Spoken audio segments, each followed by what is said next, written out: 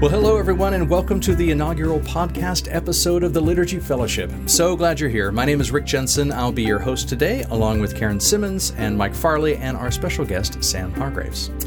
So LitFel is a group formed of all kinds of people involved in a worship service. Worship leaders, pastors, music leaders, liturgists, engineers, musicians, writers, and others. LitFel exists to encourage and support one another, discuss the joys and challenges of the local church, create and share resources for worship, all while reminding one another of the joy of our salvation in Jesus. You can find us on Facebook by searching for the group Liturgy Fellowship. Now, I've been around LitFel since the beginning, and it's been a massive joy to see this community grow to more than 5,000 people. This podcast will, we hope, be another way to highlight different resources and discussions taking place in the group. We plan on having a monthly news roundup covering some of the great things you all have highlighted in the group. We'll be doing some short interviews with folks to dive more deeply into ideas and resources. And we want to help each other learn and grow artistically, culturally, theologically, and even historically. And so we want to have a regular spot that perhaps leans into traditions or history that not everyone will be aware of. We also want to hear from you, where you are, how you're serving, what you're learning, and what you're working on. So each month we'll have a member spotlight, hearing from you in your voice. And speaking of member spotlights, I want to jump into it now with Karen Simmons, who has jumped in to be our news presenter, as they say in the UK. Karen, how about you give us a short intro of yourself, where you are, what you're doing, and why we've roped you into presenting the news. Thanks, Rick. Well, yes, my name is Karen Simmons, and I live in Nashville, Tennessee. I moved here in '96 and have worked in and around the music industry for, I don't want to count how many years that is, right. But it's a few. Yeah. So I've been in and around church music, worship music, in the Anglican tradition, in other traditions, in the PCA tradition, in just mainline churches, and have done a lot in the way of church music for a long time. Good. How did you get started in getting involved in worship stuff? What was your background there? Well, I cheated a little with my background. My dad was a music pastor, so I got roped into it from a very, very early age. Yeah. And, I was in the era of choirs and praise teams and all of that kind of thing. Excellent. Yeah. Oh, that's great. So. Cool. Well, thanks for doing this. I know that for a while now you've been doing kind of the weekly LitFel roundup, gathering different items and, trying to highlight those sorts of things, because there's a lot of resources that people are putting out there, and I'm really glad that you're doing that, because, curating those is a challenge. There's a lot of people asking a lot of great questions and different resources. Yeah, there are a lot of different, there are so many people coming from different backgrounds, but there are also a ton of people that are incredible creators. And we've got obviously incredible musicians and people that are writing for the church, but we've also got visual artists, and we've got people that are reading incredible books on theology and arts in the church, and we've got people that are writing towards that, and so there's just a wealth of knowledge and experience in this group that it seemed a shame not to be able to sort of have a weekly central place to be able to locate something and dig into it from there. Well, especially across traditions, because I know that we've got folks from, Catholics and Anglicans and non-denoms and charismatics and all kinds of other folks. So it's fun to be able to do that. Well, so looking back over the last 4 weeks, obviously in April, we just had Easter. So lots of different discussions and some of that sort of stuff. What are some of the things that you saw that you really want to highlight and point out to folks? Well, there are a couple of things that have come to my attention, just even in the last week. One of our members, Emily McCoy, and her church released a song called Come Alive under the artist name Middlebrook Music, and it's just stunning, absolutely beautiful. Caroline Cobb's new release, Psalms, the Poetry of Prayer. I mean, she did a lot, did some cross work with a couple other LitFel members, Wendell Kimbrough and Rachel Wilhelm, and the music is gorgeous. Totally congregational. I felt on several of the songs. I thought a lot of them were really easily singable. And Caroline's been doing stuff for quite a while now, right? She's been doing stuff for a long time. Yeah. Yeah, so I really enjoy her pieces. This was just such a beautiful, beautiful offering, working straight through the Psalms. Yeah. So what else was happening there? What else is happening there? I listened to Justin Phillip Brooks's and watched him actually on the Mountain Dulcimer play "Praise to the Lord the Almighty," the hymn that we're all very. It is exquisite. It is so beautiful. My goodness. I'm just so blown away by the amount of talent that's in this group. But that's awesome. It floored me. I loved it. Yeah. Yeah. That's not a instrument that you usually think about in most contexts, the hammer dulcimer. No, it's not. It's not at all. So. Yes. So also, I was really intrigued. Paul Neely has a really fantastic blog called Global Worship. And he posts periodically on different things. And one of his posts around Easter was a post about modern icons of that Ukrainian artists had put together. Oh, wow. And it was beautiful. Absolutely beautiful. And all of the icons had to do with Easter and the Easter theme. It's fascinating to think about that because, if folks aren't familiar, I know that the Eastern tradition and their approach to icons is it's really spiritual. It's not just a painting. There's all this stuff to go through and to think about that. Wow. Okay. I got to go look up that. Paul go look it up. It's really globalworship.tumblr.com. So that's where he's at. Perfect. And then one of our members posted a blog entry written by James Rickenbacker called "When My Daughters Sing Me the Gospel." And I don't have daughters. I have sons, but it about did me in. And just find it on the last LitFel list post and read it. It's a very short read, probably about a 45-second read. It's not long at all. But it was so beautiful, and it just spoke to the generational beauty of what we pass down and what our kids learn. And I loved it. Yeah. I'm going to cry on that one, aren't I? I think about my daughter. Yeah. You okay. will. All right. Good. Yeah. Just as long as I'm prepared, then I can do that. I think you should read it on the podcast, and we can all enjoy that. and just listen to me break down. Like, sure. Oh my goodness. And then you also had a note on here on the Worship for Workers initiative. Yeah. There's some really cool stuff going on there. Matthew Koenig and Corey Wilson have written a book called Work and Worship. Yeah. And Fuller Seminary has started an initiative that is being headed up by Katie Rolliffs, and she is just gathering and doing some really, really good work, along with Porter's Gate. Porter's Gate released an initial project of songs they're going hand in hand with the book, but they are working hard to build a database over the next few years of resources for churches to delve into the themes of work and worship. And bringing our work into our worship and our worship into our work. Mm-hmm. And it's really fantastic.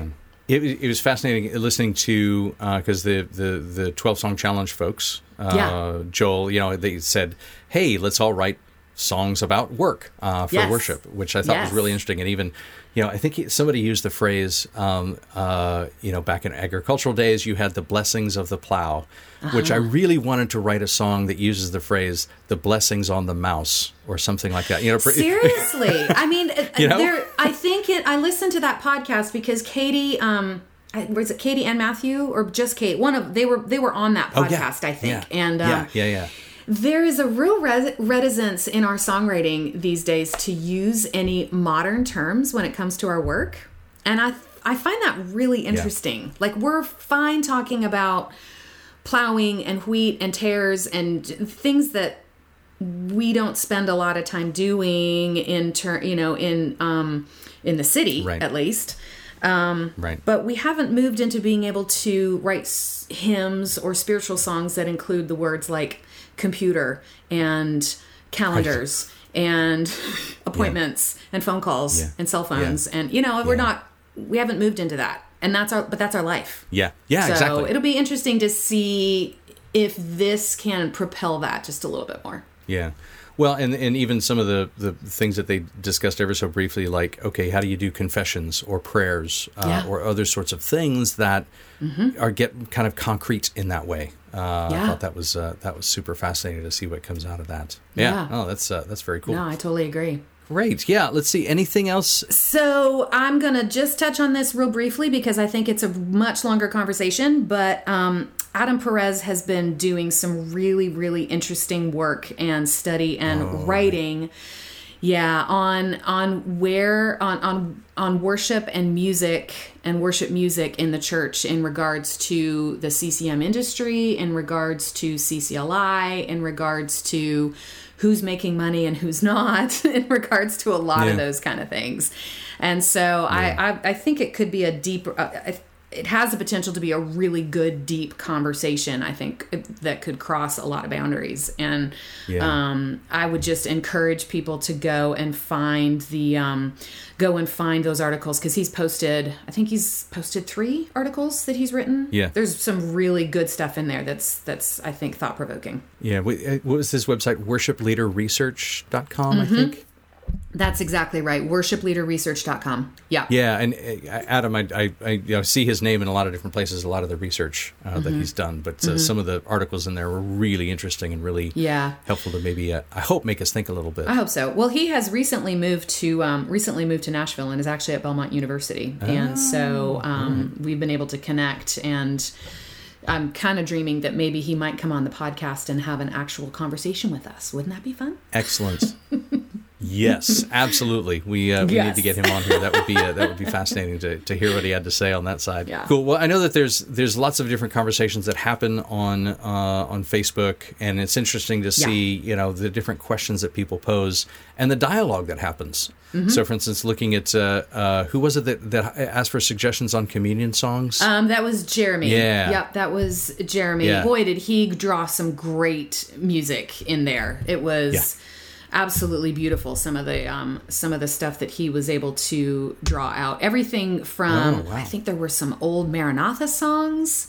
And then I think more current music. I posted a song that I'd written for communion. So it's just it was a great culmination of a lot of things. And I think he is putting all of them, as much of it together as he can, into a Spotify playlist as well. Yeah. And there was another one on there, a discussion that Michael brought up. He was looking for a particular chart in a particular key, and it led to a discussion about how do you find the right congregational key. I don't know do you have any thoughts on that? Well, I've got a couple of thoughts. One is an argument or a phrase that I have heard that keep the key in the key of C to shining C. So middle C up to the C above. And that is a really solid, easy place for most congregations to sing now that we are not singing with hymnals in 4-part harmony. However, that is with the caveat of it also depends on who's leading, because boys generally sing in different keys than girls. Right. Tenors and altos can generally sometimes handle some of the same range, and baritones and sopranos can sometimes handle some of the same range, although it'd be an octave different. But it really is important, I think. There are different ways of being hospitable about that. I think sometimes if you have, more that, like, maybe have a male, if you're in the situation where you can do this, have a male lead a couple songs, have a female lead a couple songs, and then you can have that. But if you're just one person, then there's still some hospitality in that, in placing the keys. It might not be your favorite key, but it might be easier for the congregation to sing. Oh, wow. That's a great discussion right there. Like, how do you love each other and submit to be able to invite the most people in, even though it's not your quote your default key. No, it's a great point on that. And then the last one I wanted to highlight that I particularly I liked interacting with was somebody was asking for sound tech advice. It's a little bit of my background. And that's way out of my league. Go for it. Speak to it. I love it. But it was a good reminder, like, we've got this technology component that, we struggle enough just through COVID. How do you put things together in this whole remote fashion? But then we still have the live sound issue. And so there was a lot of really great points on there where people were talked a little bit about arrangements on some Yes. things, and how important it is, getting the musician mix right and your arrangements so that it's easier to mix in that way. Anyway, really fascinating discussion. No, those are really interesting discussions, and I there was a little tongue in cheek in there because I'm technically not I'm technically challenged in a lot of ways. But I do think I resonated a lot with that because the majority of churches, and I would imagine the majority of churches in Liturgy Fellowship, are probably 100 members or less.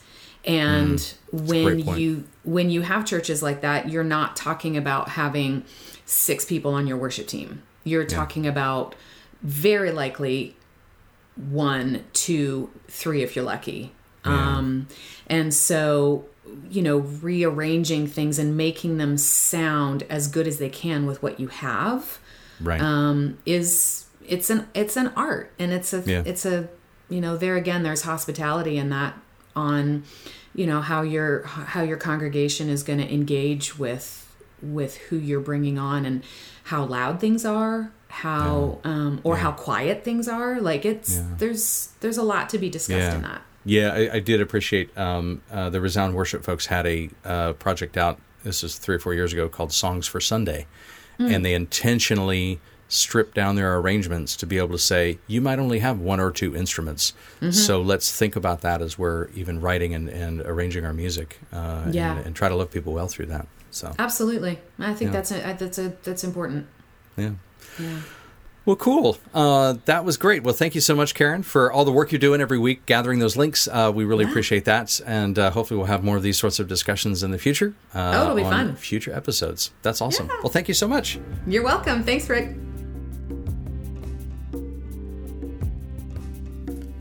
Well, we have a lot of members on LitFel, and we want to spend time each month just highlighting what you all are doing, where you are, what you've been up to, what you're learning, what you're excited about. So today we're going to hear from Rebecca in Whitney, UK, a little bit about what they've been up to there. Hey everyone, my name is Rebecca Bees. I'm a worship leader and a songwriter, and I live in Whitney, which is an old market town about 20 minutes to the west of Oxford. Here in the UK. I'm a worship leader and I lead the worship team here in our church. It's a charismatic evangelical church of about 200 people, and we're growing quite rapidly at the moment. I love to do songwriting, finding out what God wants to say for the churches in our area and that we serve in, and being able to help give language to people to glorify God and to connect with Him, and that's really at the heart of everything I do. I also get to travel a little bit and train worship leaders in churches over the world, which is very, very exciting to be a part of. I've been connected in with the Resound Worship crew for the last 5 or 6 years, and that's how I came to hear of the LitFel group. And I found it really rich and encouraging because I'm from a charismatic evangelical background, and that's all I've ever really known. And so to be able to discover through the Resound group and through this group here as well, to be able to discover some of the more traditional riches and depth of expressions of worship that I haven't had access to before has been such a blessing. So I'm very early on in my journey with this and discovering liturgy and ancient prayers and a lot of the stuff you talk about I don't really know much about, but I'm really, really interested to learn and to grow and to sort of remine and rediscover some of these ancient truths and beautiful ways of expressing worship to come alongside the way that we normally do stuff and blend together. And I think that's one of the richest things I found. I used to think that it was so great that different people could worship in different ways, and now I very much feel it is so great that we can learn from one another and draw on one another and just get into a much more dynamic, diverse way of expressing our worship to God. Thanks, Rebecca. If you'd like to highlight what you've been up to, please do get in touch. We'd love to hear from you. Next, we'd like to welcome the Reverend Dr. Michael Farley, who's here to help us dive into different aspects of worship, theology, history, and culture. And we've asked Mike to come in and help us think a bit more broadly about what is going on in our services and how we should be thinking about it. Mike, I'd love for you to kick us off.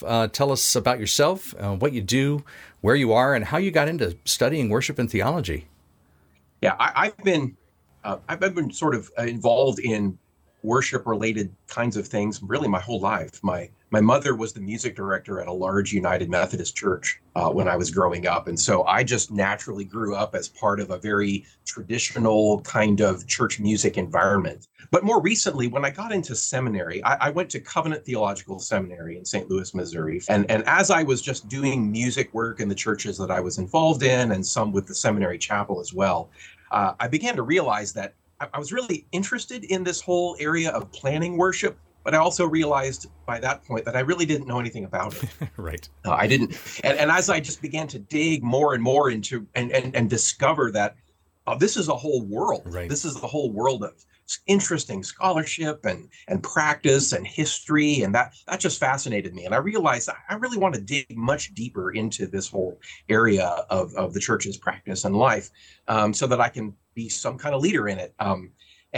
So that led to me actually doing PhD level work. I went to St. Louis University, which is a Catholic university in St. Louis, to do PhD in historical theology, where I focused all my writing and research on various liturgical history and theology.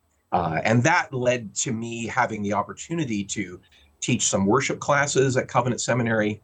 But also, at the same time, I was serving as the worship director for a new church plant during those years. My wife and I were part of a PCA, a Presbyterian Church in America church plant here in St. Louis, where I was the worship director, where I was planning services and playing piano every week and rehearsing music teams and doing all the stuff. So it was a really a great treat to be able to study worship academically and be a worship director at the same time, functionally. And that path ultimately led me to where I am now. I serve at Central Presbyterian Church in St. Louis, Missouri, and which is an EPC church, Evangelical Presbyterian Church. And here I am on our worship planning team, and I prepare the texts for our worship and teach about worship in our church. And I've also continued to teach at Covenant Seminary, teaching their as a visiting instructor, teaching their MDiv course for worship now. Yeah. Well, we're talking about Pentecost. Obviously, some of the things that we've highlighted from the last month have been more Easter focused. The next kind of the big one on the calendar is Pentecost. So I'd love to hear from you kind of a little bit about the history. Where did Pentecost come from? What is it? Where did it come from in Scripture? And how is the history of the church kind of engaged with this? Yeah, thanks, Rick. That's a great question. Pentecost is the Christian celebration of the Holy Spirit that occurs on the eighth Sunday or 50 days after the beginning of Easter. This is, of course, a pretty fitting day to focus on the Spirit, because in the New Testament, the ascended Jesus poured out the Holy Spirit in that very multi-sensory way that we see in Acts chapter 2 on his disciples 50 days after his resurrection. Now, Pentecost as a festival is a celebration with quite ancient roots. In the Old Testament, God actually commanded Israel to celebrate an annual harvest festival that was called the Feast of Weeks, that occurred 50 days after Passover. And that became associated in later history with the term Pentecost, which is a Greek word that just means 50th.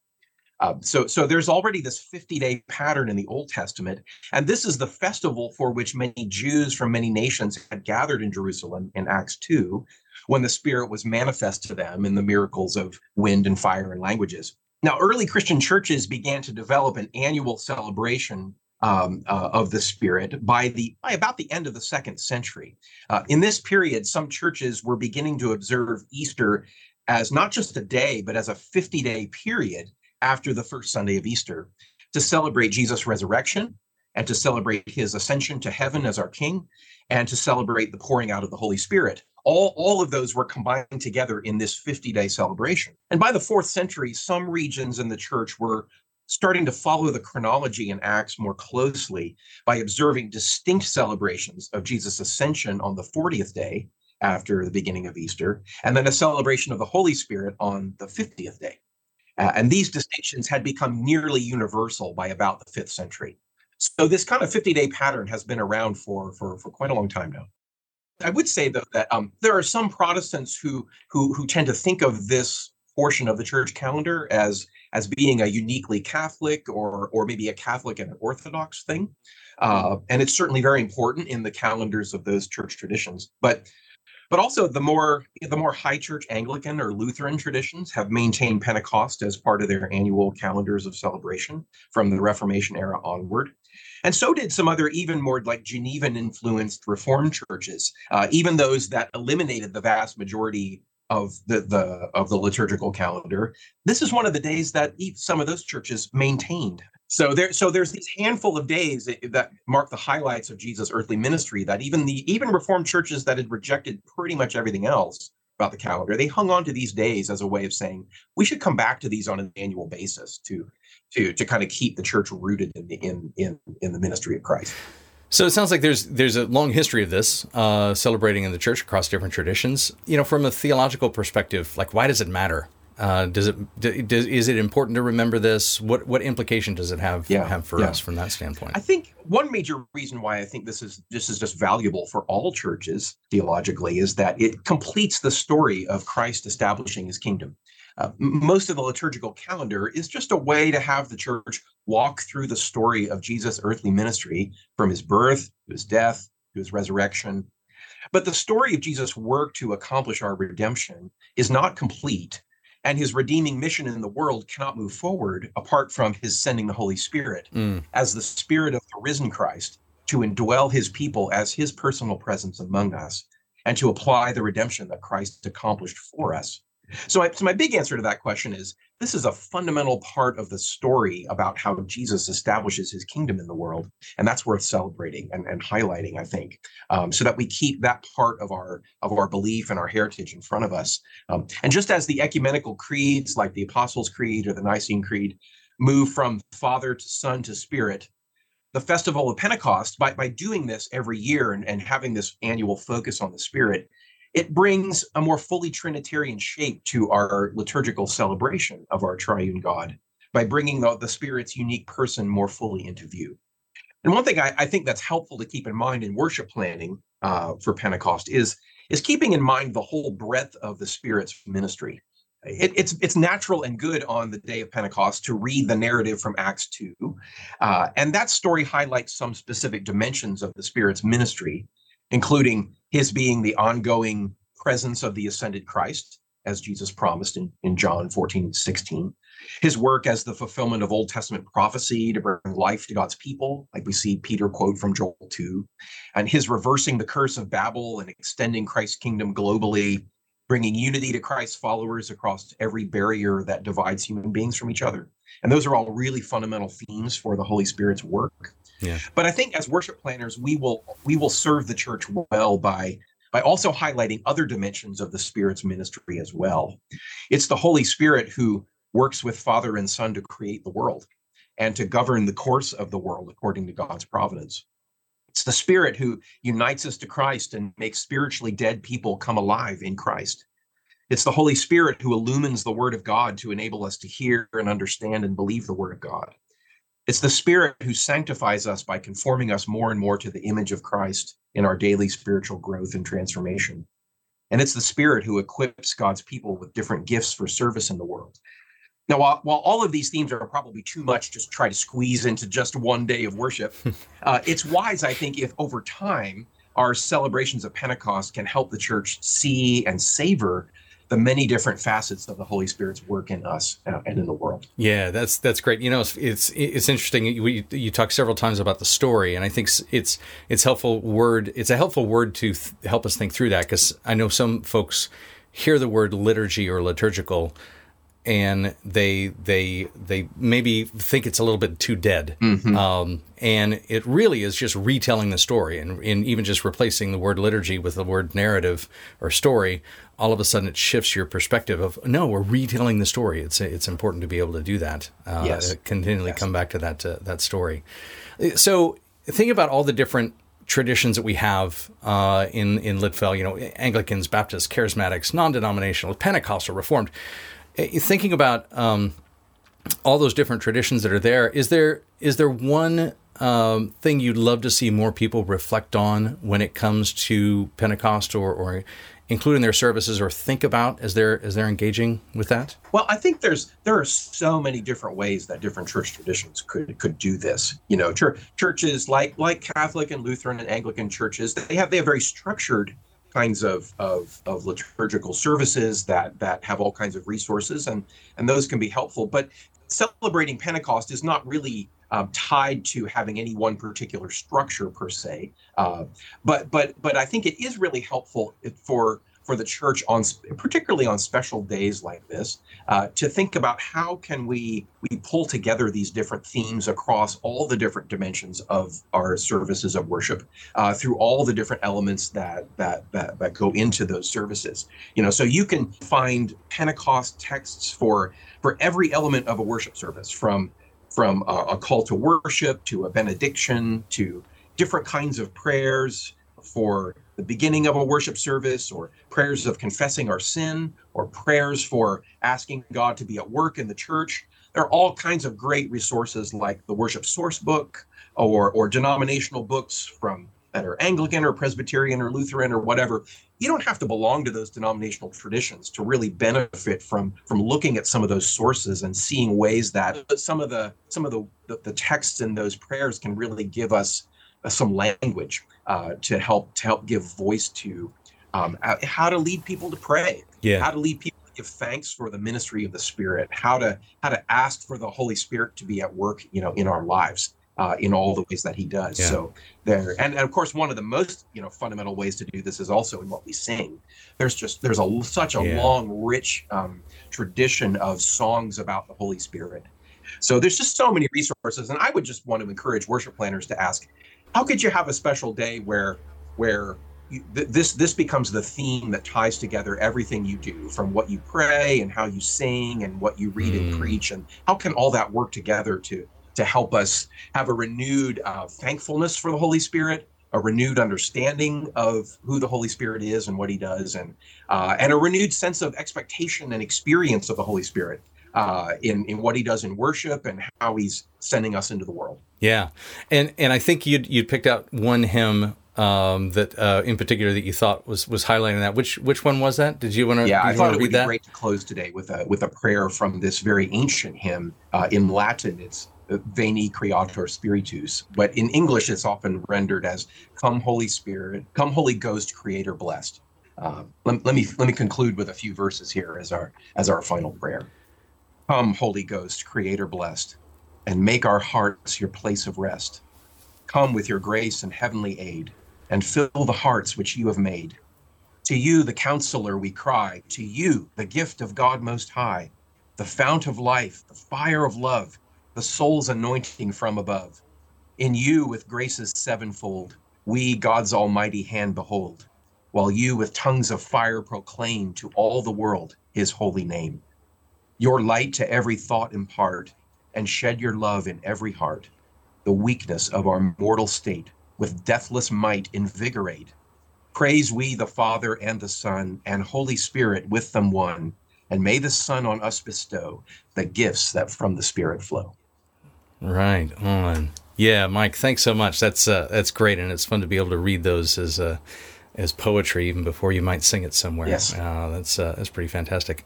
Well, Mike, thank you so much. Really appreciate your time today. Looking forward to doing some more of these, diving into different aspects of history, theology, culture, and whatnot, and encouraging everybody in different ways. So thanks so much. Really appreciate your time, Mike. It's been an honor and a privilege, Rick. Thanks so much.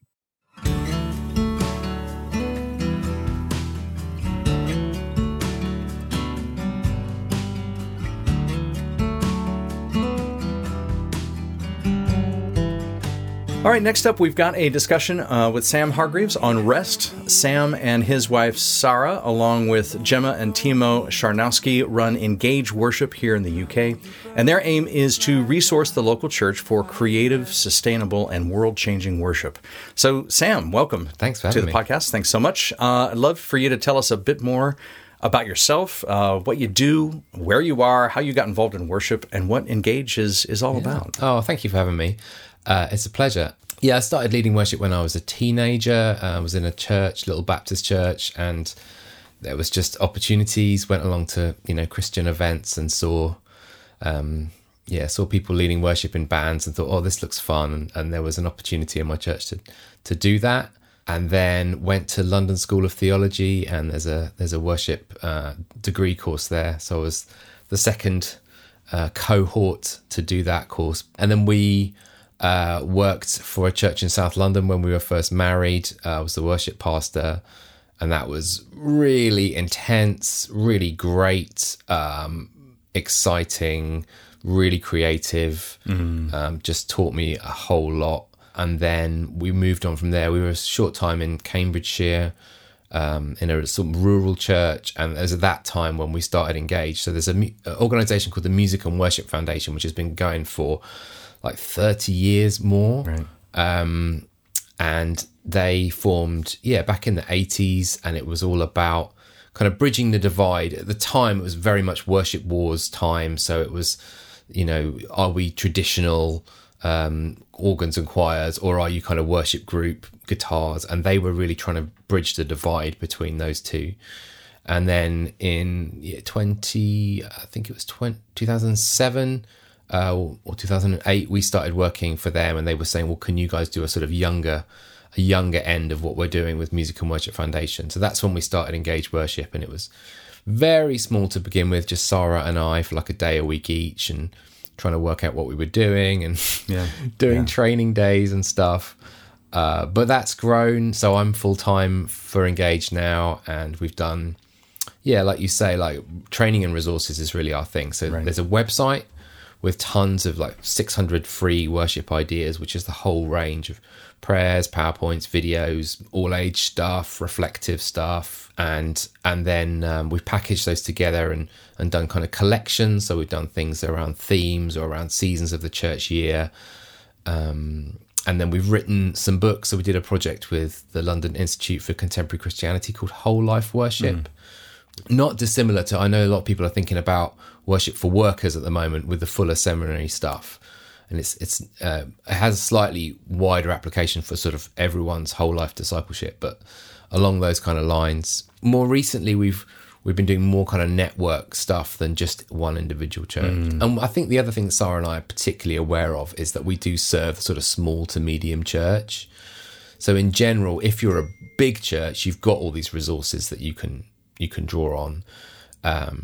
But it's the small to medium churches, it's the churches that say, well, we're just struggling for volunteers, or we'd love to do this creative stuff, but we don't have the team for it, or we want to do all age. It's all those ways that I think people often, and particularly during the pandemic, because we had a load of stuff online that was a little bit different, but actually often was the things that people wanted during the pandemic. So it was maybe reflective stuff, or stuff that had a bit of a lament edge, or videos, or how do we do worship in the home? How do we do worship with the family? How do we do worship when we're dispersed? And actually a lot of our stuff really connected with people at that season. And I love the focus on the smaller churches, just because oftentimes smaller churches feel like they can get lost, right? It's not the big church, and we can't do the big production and make it sound like it's, a highly produced something. Exactly. So I love that focus. Well, so you all have a lot of different resources. You run several different kinds of programs. You do books and music, resource guides for churches, along with workshops and mentoring programs. So you all are really busy. So it wasn't necessarily a big surprise that your most recent resource pack was all on rest. And I'm curious about how that came about. What was your hope for this set of resources? Like, what was the background from that, and what did you actually put together? So it really came out of lockdown. I think, like a lot of people, it was a pause, it was a break, it was a disruption. There's a guy called Noel Robinson, and he calls it the church's Control-Alt-Delete moment. When just, you just like, need to restart, I know there's the sort of Jeremy Riddle, like the reset thing. And I think that was definitely for me. Like, I went for a walk with my friend Grace Baverstock Sentamu, who is now my vicar, actually. We've now joined her church. But we just went for a walk quite early lockdown, and we were both saying, we can't go back to how we were. We were too busy. Church was too crazy. She'd been noticing that doing online stuff, and then when they just started to meet again, she was really cutting the services down, and actually it was making a massive difference. Things were simpler, and it actually was connecting with people in a new way.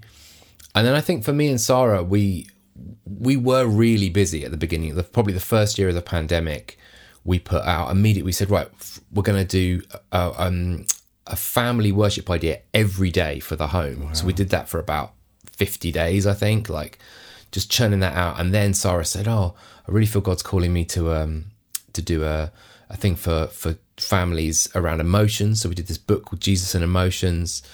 And then we were saying, people really need Advent stuff. Advent's coming. And because, we weren't doing training events. We just had the time to do all these. So we would put out an Advent thing called Worship in the Waiting. And then people were starting to go out, and Sarah said, the whole outdoor worship thing, we've been doing that for years. We've been running a thing called Park Church for years. So she said, that's people who need that right now. They're going outside. They're asking, how do we worship outside? So we did a thing called Worship in the Woods. And so we ended up over lockdown, and videos and all this stuff, but doing about 5 books in about a year and a half. Right. And then we sort of stopped, and we had a prayer time on Zoom with our trustees. And, we do a kind of listening prayer. So we're saying, let's have some silence. Let's just wait on God. And, people were writing things down. And everyone kind of fed back, and it feels like God was saying, rest. We're like, oh, okay. And to me, my instinct was like, hey, churches are just emerging from all this stuff. They need the new thing. They need and so I was sort of gunning for like, what's our next thing? What's our next? And it was just like rest. It's like, oh. And I think, to be honest, like initially we said, to be honest, I walked away and I went, oh, the rest is worship. That's a good name for a resource. I was like, because I'm a dad, like it's the pun that comes first. Oh, absolutely. Yeah. So we started like reading up on rest and Sabbath and fun and play and contemplative stuff. But we really did feel God say, yeah, that's all right, guys, but you also just need to rest. You need to learn what it is to rest in me. And so I think, in all honesty, like the main thing was God working in our hearts and saying, Sam and Sarah, you were too busy before lockdown. You were overcomplicating worship. You were not, taking the time to be in silence and solitude, and you weren't really doing Sabbath. And none of that felt like a big kind of heavy guilt, shame-inducing thing. It felt like a kind of an invitation that God was saying, there is a better way. Jesus is like, come to me if you're weary and burdened, and I will give you rest. And I think we started to receive that for the first time and be like, oh yeah, there is something better than, scrolling on my phone when I think that's a rest. There's a better way that Jesus is offering me. Yeah. Yeah. And so you put together, it's a book, it's a kind of a resource packs. There's some music in there as well. Yeah. I'm curious what the response has been from folks. Anything surprising come out of this that when people are going through this and trying to use them? Well, I think the main encouragement has been that it's felt like other people are on this page as well. I mean, we're obviously not the first. I think for many people, the John Mark Comer Relentless Elimination of Hurry was something that many, many people read, particularly during lockdown, and also had the same feeling as us of like, oh, hang on, we've been too busy. But I think we wanted to sort of, the angle we wanted to come from was, well, actually, where does worship fit into this? Because I think it's one thing to think of rest as a spiritual discipline, but actually often we don't equate it with worship. And worship, we tend to actually equate with work. Like you think of, liturgy as the work of the people, or the importance of, forming people through worship, or the changing the world through worship, and all these, or maybe many of us have just got jobs where we're worship leaders, or we really want to bring that sacrifice of praise, but actually to equate rest and worship, and we've kind of got to the point of going, well, they're not the same thing, but there's far more overlap than we initially imagined. So the book is like a 40-day thing, so you could read it during Lent, or you could just read it as a sort of morning devotional thing, or you can just binge it if you want, but it has that worship thread right through it. And yet we didn't want it just to be for kind of worship leaders and pastors. So the book itself is for anyone. And we hope that any, Christian will, and we've had the feedback of people saying they read it during Lent and it's been really helpful to them. One guy, I've got the quote, we really enjoyed reading your book. Sabbath practice is an area that God has been working on with me for a while. I love the practical and wider implications that your book brought out, both personally, for my family and church life. So that's been, really encouraging to hear feedback like that. I know another friend, and she has been on like a year sabbatical, and she described it as like, oh, this was like my companion, because it was just confirming so much that I felt God was saying. And so that's been really exciting. And then we decided to do an ebook of what we call the Leaders Resource ebook, which is because we did think that there was actually a lot of application for Sunday mornings and how we do gather worship, but we didn't want to push that too much into the kind of devotional book, because if you're not a church leader or a worship leader, it's just not going to be relevant. And the good thing about an ebook is you can put all the links in, so it's immediately like you can have and you're probably going to read it as you're planning more than devotionally. So you have it on your computer or your device or whatever, and then you can immediately click, oh, here's a prayer, here's a song, here's a contemplative idea or reflection or something. And we have, as we've been using it in our church. So, my vicar said, let's use that during Lent. We've also done it in other churches. We've got invited to church in Bury St Edmunds, and we were doing their morning service and telling some stories and encouraging people, hey, you're allowed to say no. Yeah. And the feedback from people really quite emotional afterwards, coming up and saying, I wasn't sure I was allowed to say no. But totally. I've just felt God, confirm that to me. Well, it's funny. It's this weird tension, right? Between, Sabbath, it's the day of rest. We're all supposed to be resting. But if you work for the church or in the church, it's not necessarily a day off. How do you deal with that tension in that? And it sounds like you're even trying to say, okay, even in the midst of the work that you're doing on a Sunday morning, how do you engage that idea of rest and resting, both physically resting in Christ, all those sorts of things. And I was really struck by, I got to attend one of your day retreats for worship leaders, and it's with Evergreen, which is it's focused on kind of the 18 to 35-year-old cohort. Is that right? Yeah. So Timo and Gemma, when they were employed a couple of years ago, they're a little bit younger than us, and we said, well, what are your passions? We don't just want to make you into the sort of same mold that we've been doing. And they said, well, because Timo had the experience of working for a church for a few years and then really kind of burning out on that and not feeling that he'd had the kind of mentoring and the support and the encouragement. So the vision is a group of younger worship leaders who are being formed and mentored and encouraged and have spaces to come and retreat. And as part of that, there's a year program called Evergreen Plus, where from January you do a year where you start off with a residential retreat, and then you have you do all the 3-day retreats throughout the year. And then the real added bonuses are that you have a mentor. So Rick, I know that you are one of the mentors. Yes. Great fun, by the way. I really enjoy it. It's really fun. Excellent. Yeah, well that was part of the thing of thinking actually people want slightly older people it's actually I don't know about in the US, but in the UK it's quite rare to find people who are in slightly later life and are still heavily involved in worship ministry, whether that's employed or as a really committed volunteer. So many people, they either crash out because people get employed at a really young age, straight out of school, and especially a lot of what the Anglican Church calls resource churches, which are these kind of Holy Trinity Brompton type plants.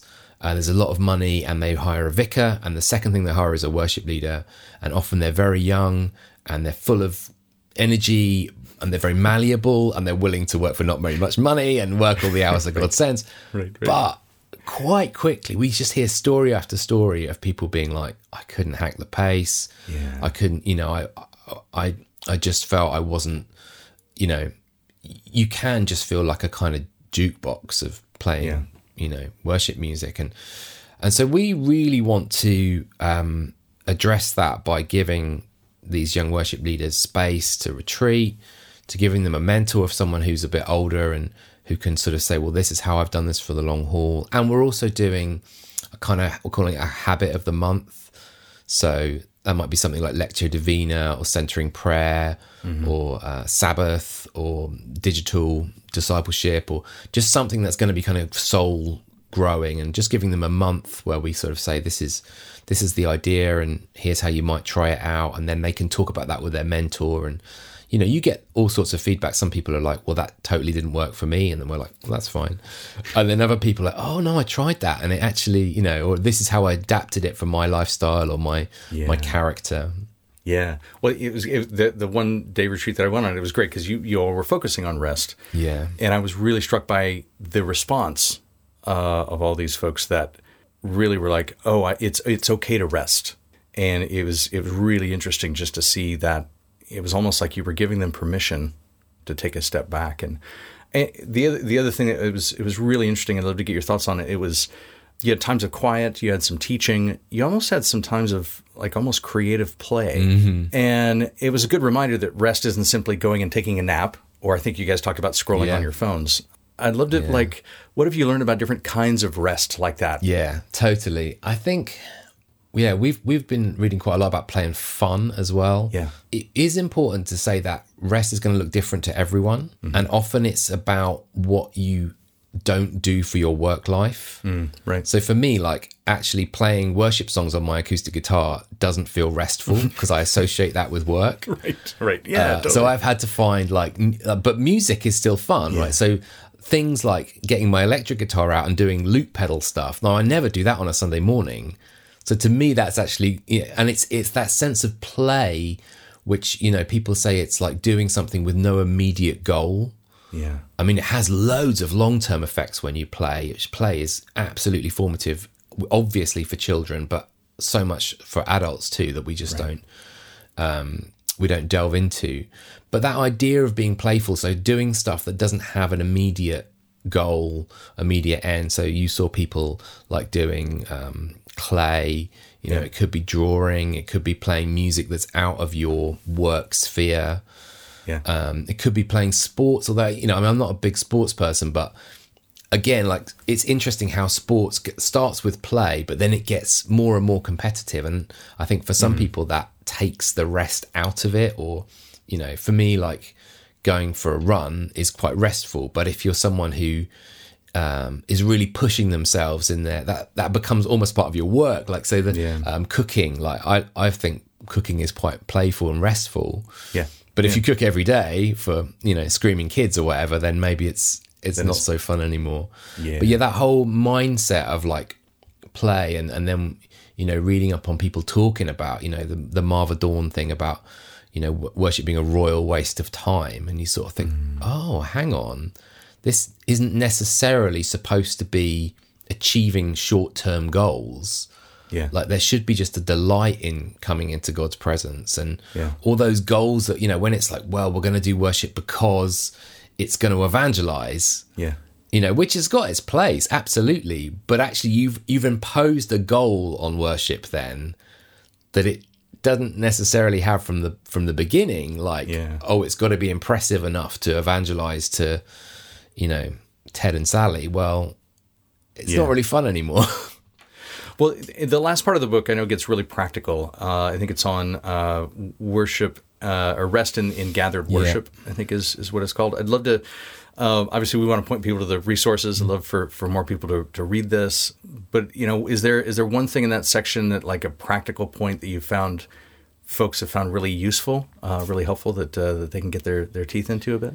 I think one of the big things for me has been around music itself, and the fact that the more technological music gets, the more complex music gets, the more people we feel we have to have involved. And I'm not against that. Like I'm a kind of hold the tensions kind of guy. So I love creativity. I love breadth. I've got no problem with using technology, of using music from all kinds of styles. And I love all of that. Right. But I think there is actually a pressure that can come with all of that. And I just get pastors all the time say to me, oh, we don't have the musicians, or we don't have the technology, or we can't do this, so therefore we can't worship. And I'm like, well, Jesus has kind of made this new and living way, and I'm not sure that we need really anything else other than him leading us to the Father by the Spirit. Like that kind of feels like what we need. And the other things are kind of nice to have, or they fulfill, some good purposes, but they ought not to be essential. So one of the things we just say to people is like, there's a load of good things in your service, but maybe they're not essential. And maybe sometimes you need to strip them back. And so that can be on the musical level, like simplifying what it is you're trying to achieve musically. It could be on a liturgical level. This is what happened in my church, is that Grace looked through the order of service and basically just put lines through things. Not that she's not a good Anglican, because she really is, but she was saying this was too much. And so actually settling on, well, these are the non-negotiables everywhere. These are what we're going to do. This is what we're going to repeat every week. And that itself is quite simple, because it means we do the same call to worship prayer every week. We just know that's going to happen. We do the same offering prayer every week. We do the same blessing every week. And we can be creative between those things. But cutting the services down. So our services are like 50 minutes now, probably not much more than that. And often that's with Holy Communion included. And for the leader, it feels much more restful, because you're not trying to pack loads of things in. But also for the congregation, they don't have that sense of, looking at your watch, is this going to be an hour and 20? Is it going to be an hour and 40? You kind of know that, no, this is going to be a manageable amount that I can engage with. And we're not rushing, again, because we're aware that, well, we don't have a huge amount to try and achieve on this Sunday. It can be those things. It can also be, trying to pack creative ideas in. As I say, I'm a creative person. I have the danger of like, let's have 10 different creative ideas in this service. But like, well, maybe one, maybe I need to look at myself and be aware of that. Maybe it's the amount of words. Some of our services are so wordy. And I have never encountered many times I've cut down, a sermon or a talk or something, and someone says, it's not 30 minutes now, it's 15. And when you go through it and cut things out, you almost end up going, this was much better at 15 minutes, That editing process is actually really good. And same can be said of notices, same can be said of, the little introductory things we do often between. What about if we took a red pen and cut a load of those out? To me, like, that simplifying process is probably one of the key things for how we go about Sunday mornings. The other thing is sort of, as you say, coverage. You're like trying to fill all the time, like no dead time. And now with the modern stuff, you've got the pads and the loops that fill all the gaps and all the cracks, and you've got the visuals that fill all the creative space. And you've planned everything you're going to say so that you're filling all the airtime. The contrary to that, there's this Henry Nouwen quote that I absolutely love. He says, that's what gathered worship or liturgy is all about. A little bit of bread, but not enough to take hunger away. A little wine, but not enough to take all thirst away. A few words, but not enough to take ignorance away. It's a little bit, and it creates some boundaries where we are poor together. Like that, even just that concept, like who's planning worship saying, let's try and be poor together this Sunday morning, And then he says, we sing a song. It's useless. We read a little reading. It's not saying everything. We take a little piece of bread, a little sip of wine, and we are silent. I think words and songs and everything we do are to create a safe, silent place where we can hold hands around an empty spot and trust that there God will reveal himself to us. And I'm like, that is totally the opposite of my mindset, of the mindset that I see in so many, we got to fill the time. He's like, no, let's be poor together. Let's create some boundaries for a safe, silent space, where in our poverty, we can be like, God, we need you. To me, that's kind of restful worship, is saying, I'm not going to strive to try and create. You read the things on we read a lot of adverts for worship pastors at the moment, and they also, to lead people into the presence of God. It's like, is that really our job? Can we do that as humans with songs and lights and it's just, but actually that whole Nouwen thing of like, no, we're going to create some boundaries where we can be poor together and we can wait on God. That, to me, that's like what I what I'm aiming for. Yeah, it's almost it'd be interesting to read a job description where the first line is, "We want somebody to lead us in our poverty towards God," or something like that. That's good. I love that. I want to join that church. Yeah, exactly. Good. And where can folks find out more info about this and get the resources? Yep. So it's engageworship.org, and if you go /rest, you get all the information about the REST project, the devotional book, and the Leaders Resource ebook. If they're interested in Evergreen, it's the same, engageworship.org/evergreen, and that's the main way. We are on most of the socials media, which is at Engage Worship, and I think it's at Evergreen Worship UK. And they can always find you, I guess, on the Facebook group, the LitFel Facebook group. Yes. We are. I am on the LitFel. Yeah, and it's I was saying to you before we started, it's just an amazing community. I think Liturgy Fellowship, and so rare online to find something so broad and yet so gracious and welcoming. Yeah. I'm always astounded by the curiosity that people have on there. Like, oh, what are different people doing, and willingness to learn from each other in different traditions and stuff like that. Yeah, it's fascinating. And gold, if you want to kind of get people's input or opinions, or who knows a song about this obscure part of the. and then you get 27 links. And you think, oh, geez, now where do I go? Yeah, it's perfect. It's awesome. Oh, that's perfect. Well, Sam, thank you so much for the time. Really appreciate it. It's great to chat about rest. A good reminder, I think, for all of us to be able to do that. So really appreciate the time. Thanks so much. Bless you. Bye. Well, thanks again, everybody. You have been listening to the inaugural episode of the LitFel podcast. Really glad that you were able to join us. Please do let us know if this was useful to you. And to lead us out, we're going to be listening to the rest of Come All You Heavy Laden, which is from Evergreen Worship on their Rest project. So thanks very much. We will chat soon.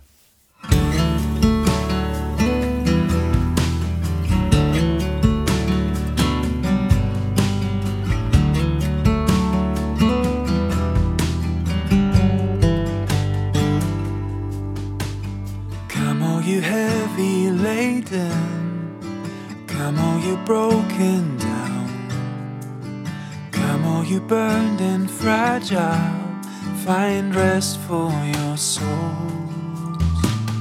Come all you stressed and anxious, come all who clench their fists, come all whose minds are reeling, find rest for your souls. Be still, my soul. Hear the words of Jesus. Come and sit at his feet. Come, it's all that you need. Surrender all. Be still, my soul.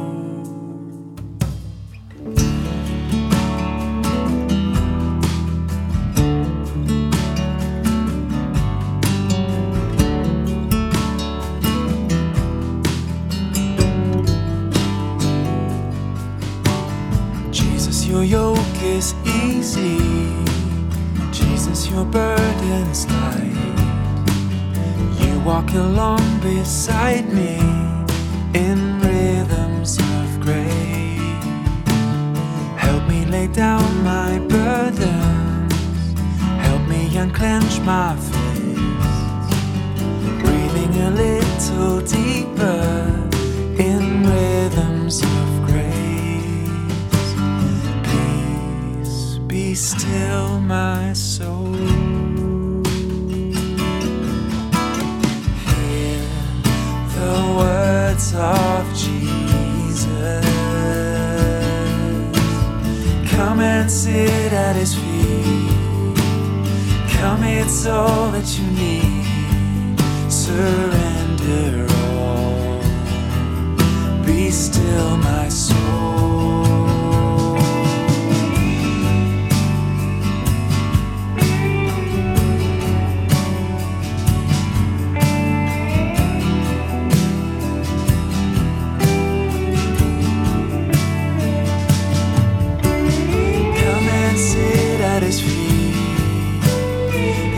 It's all that you need.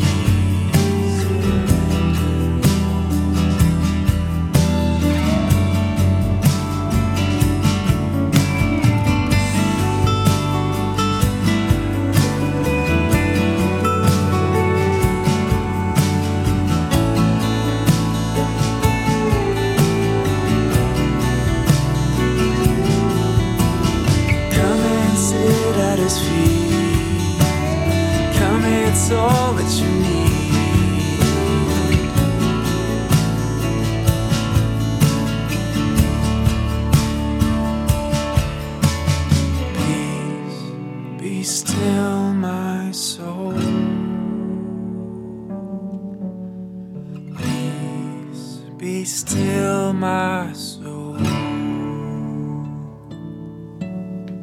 Peace, be still, my soul. Peace, be still, my soul.